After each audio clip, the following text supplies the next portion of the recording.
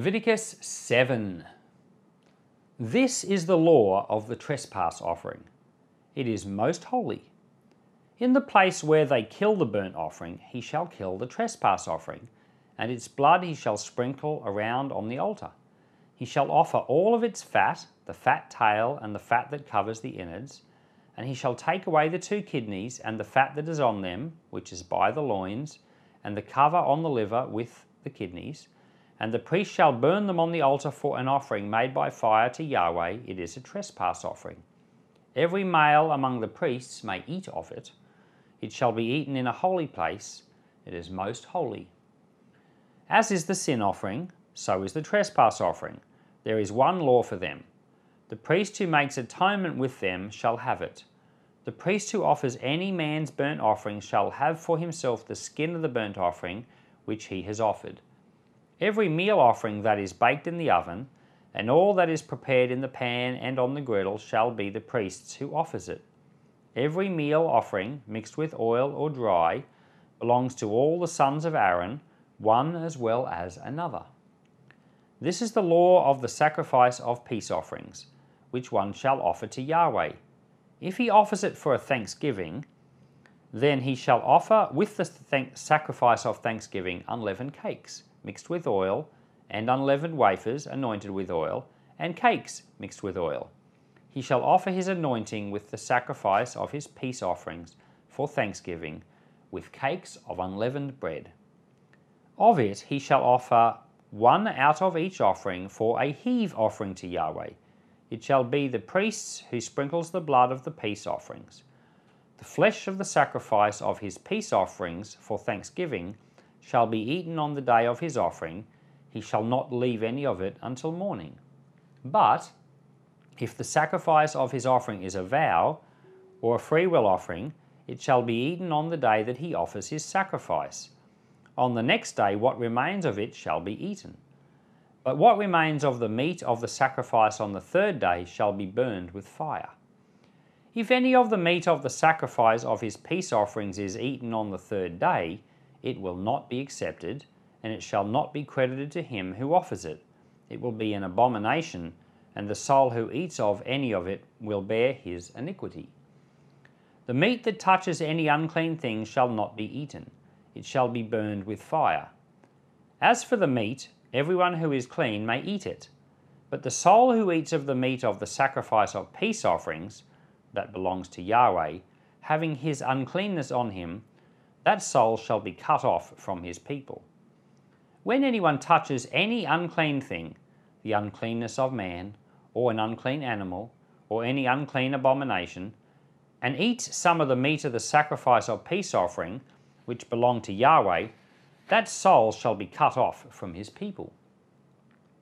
Yahweh spoke to Moses, saying, Speak to the children of Israel, saying, You shall eat no fat of bull or sheep or goat, the fat of that which dies of itself, and the fat of that which is torn of animals, may be used for any other service, but you shall in no way eat of it.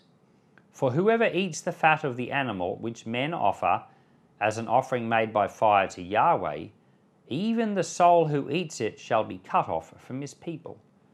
You shall not eat any blood, whether it is of bird or of animal, in any of your dwellings.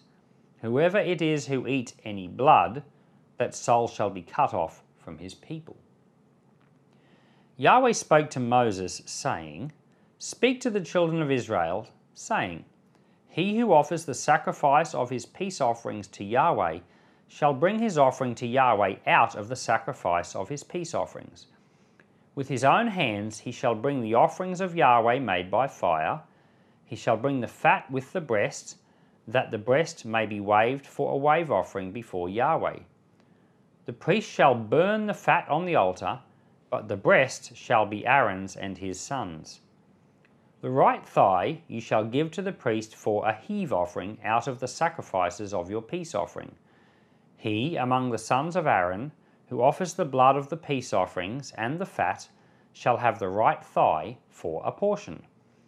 For the waved breast and the heaved thigh I have taken from the children of Israel out of the sacrifices of their peace offerings, and have given them to Aaron the priest, and to his sons as their portion forever from the children of Israel. This is the consecration portion of Aaron, and the consecrated portion of his sons, out of the offerings of Yahweh made by fire, in the day when he presented them to minister to Yahweh in the priest's office, which Yahweh commanded to be given them of the children of Israel, in the day that he anointed them. It is their portion forever throughout their generations.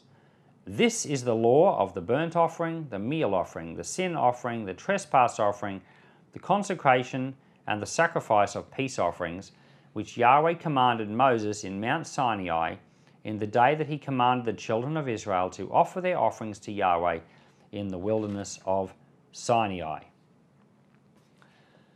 So we've just finished Leviticus 7, which has gone through all the 5 different types of offerings and all the detail of how they're to be offered, how they're to be disposed of, some parts to be eaten, some parts to be burnt, some parts to be thrown out, the blood to be poured out, all the detail. And it all talks of Christ, and we've pointed out some of those aspects, but we've barely scratched it.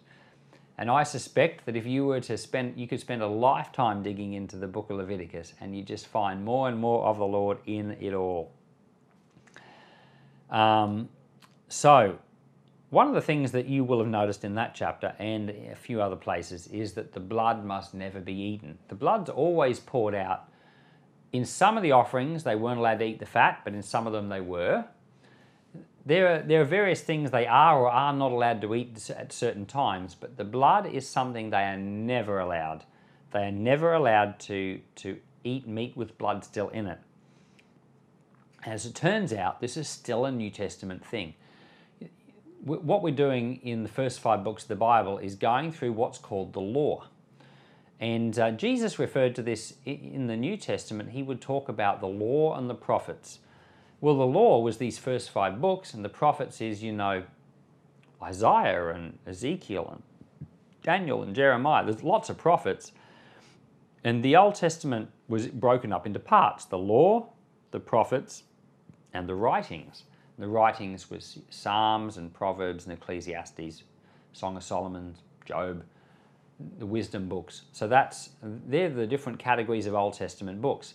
So whenever you see the New Testament talking about the law, it could be a few things. It could be, the law of the Romans. It could be talking about just the law of the world that they're living in. Or it could be talking about the law, these first 5 books of the Bible. Or it could be talking about the law that's in these first 5 books of the Bible. Or it could be talking about just legalism as an idea. So whenever you see law used in the New Testament, it could be any of these things. You've kind of got to know the context. And people, theologians and others, and especially just people who casually read the Bible, have gotten really confused about the idea of law. They mix up these various different things at different times. But Jesus said, he said that the law and the prophets speak of me. So here we've got all these Old Testament books, the first 5 books that speak of Jesus. But of course, in the law is the laws of God. There's lots of laws, and we've covered some of them in Exodus. For example, don't cook a baby goat in its mother's milk. Sounds really cruel, but it's a law that the children of Israel had to follow, but we don't have to follow it today. And so sometimes people ask questions, which laws do we have to follow and which ones don't we have to follow? That's a really interesting discussion. And for very many reasons that we won't talk about now, most of the laws we don't follow today. A lot of them are wrapped up in Christ. Some of them are ceremonial laws. Some of them are civil laws, like they were just for that country then. But there are occasionally a law that carries on. And this rule about not eating blood in meat is a thing that carries on.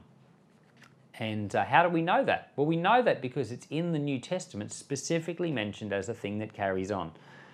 And in the book of Acts chapter 15, there was a big discussion with the leaders of the early church. They were discussing all the Gentiles. These were non-Jewish people that were becoming saved, and what parts of the law should we make them follow? And the big discussion was circumcision, because that was the thing that God said to Abraham, circumcise all your offspring on the 8th day.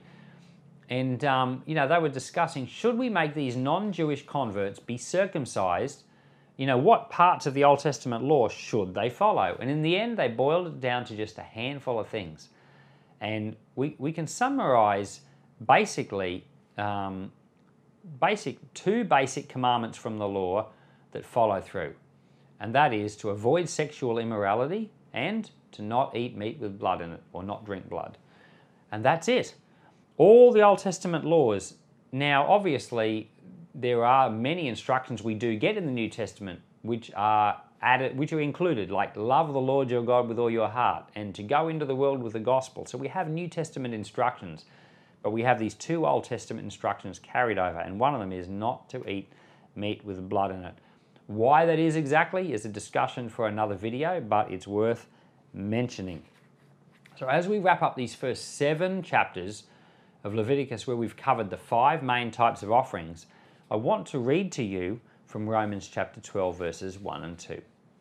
It says, this is Paul, "He's therefore I urge you, brothers and sisters, in view of God's mercy, to offer your bodies as a living sacrifice, holy and pleasing to God. This is your true and proper worship. Do not conform to the pattern of this world, but be transformed by the renewing of your mind. Then you will be able to test and approve what God's will is, his good, pleasing, and perfect will."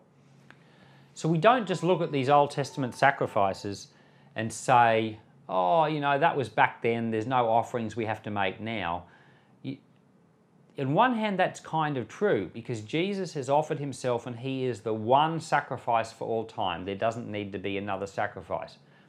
But at the same time, there are things we offer to God. Spiritual sacrifices. And Paul said that we should offer our bodies as a living sacrifice, and he says this is our true, proper worship. In other words, worship isn't just coming to church on a Sunday and standing up and singing some songs. That's part of worship. But no, worship is the giving of your life to God and saying, Lord, I want to live for you. I want to follow you. I'm going to do what you say. I'm not going to be worldly. I'm not going to follow what people around me do. I'm going to control my language. I'm going to be mindful of how I act. I'm not going to get involved in sexual immorality. I'm going to live a life that pleases God. And that is being a living sacrifice. It's obeying the Lord. It's being prayerful. It's seeking him, being mindful of his word, wanting to know what the Bible says, getting his word into you, being hungry for God. This type of life is a living sacrifice. And so even though the Old Testament sacrifices had a point, and they were to teach us about Christ, and Christ is the fulfillment of them, they also teach us that we should be making sacrifices and offerings to the Lord too, the offering of our lives. So Heavenly Father, help us to offer you a living sacrifice, to live for you, a pleasing sacrifice, to not be worldly, to not be caught up on the things that are all around us, but to give to you, Lord, a clean heart and a pure heart and pure desires to seek to know you. Give us this grace, I pray, in Jesus' name.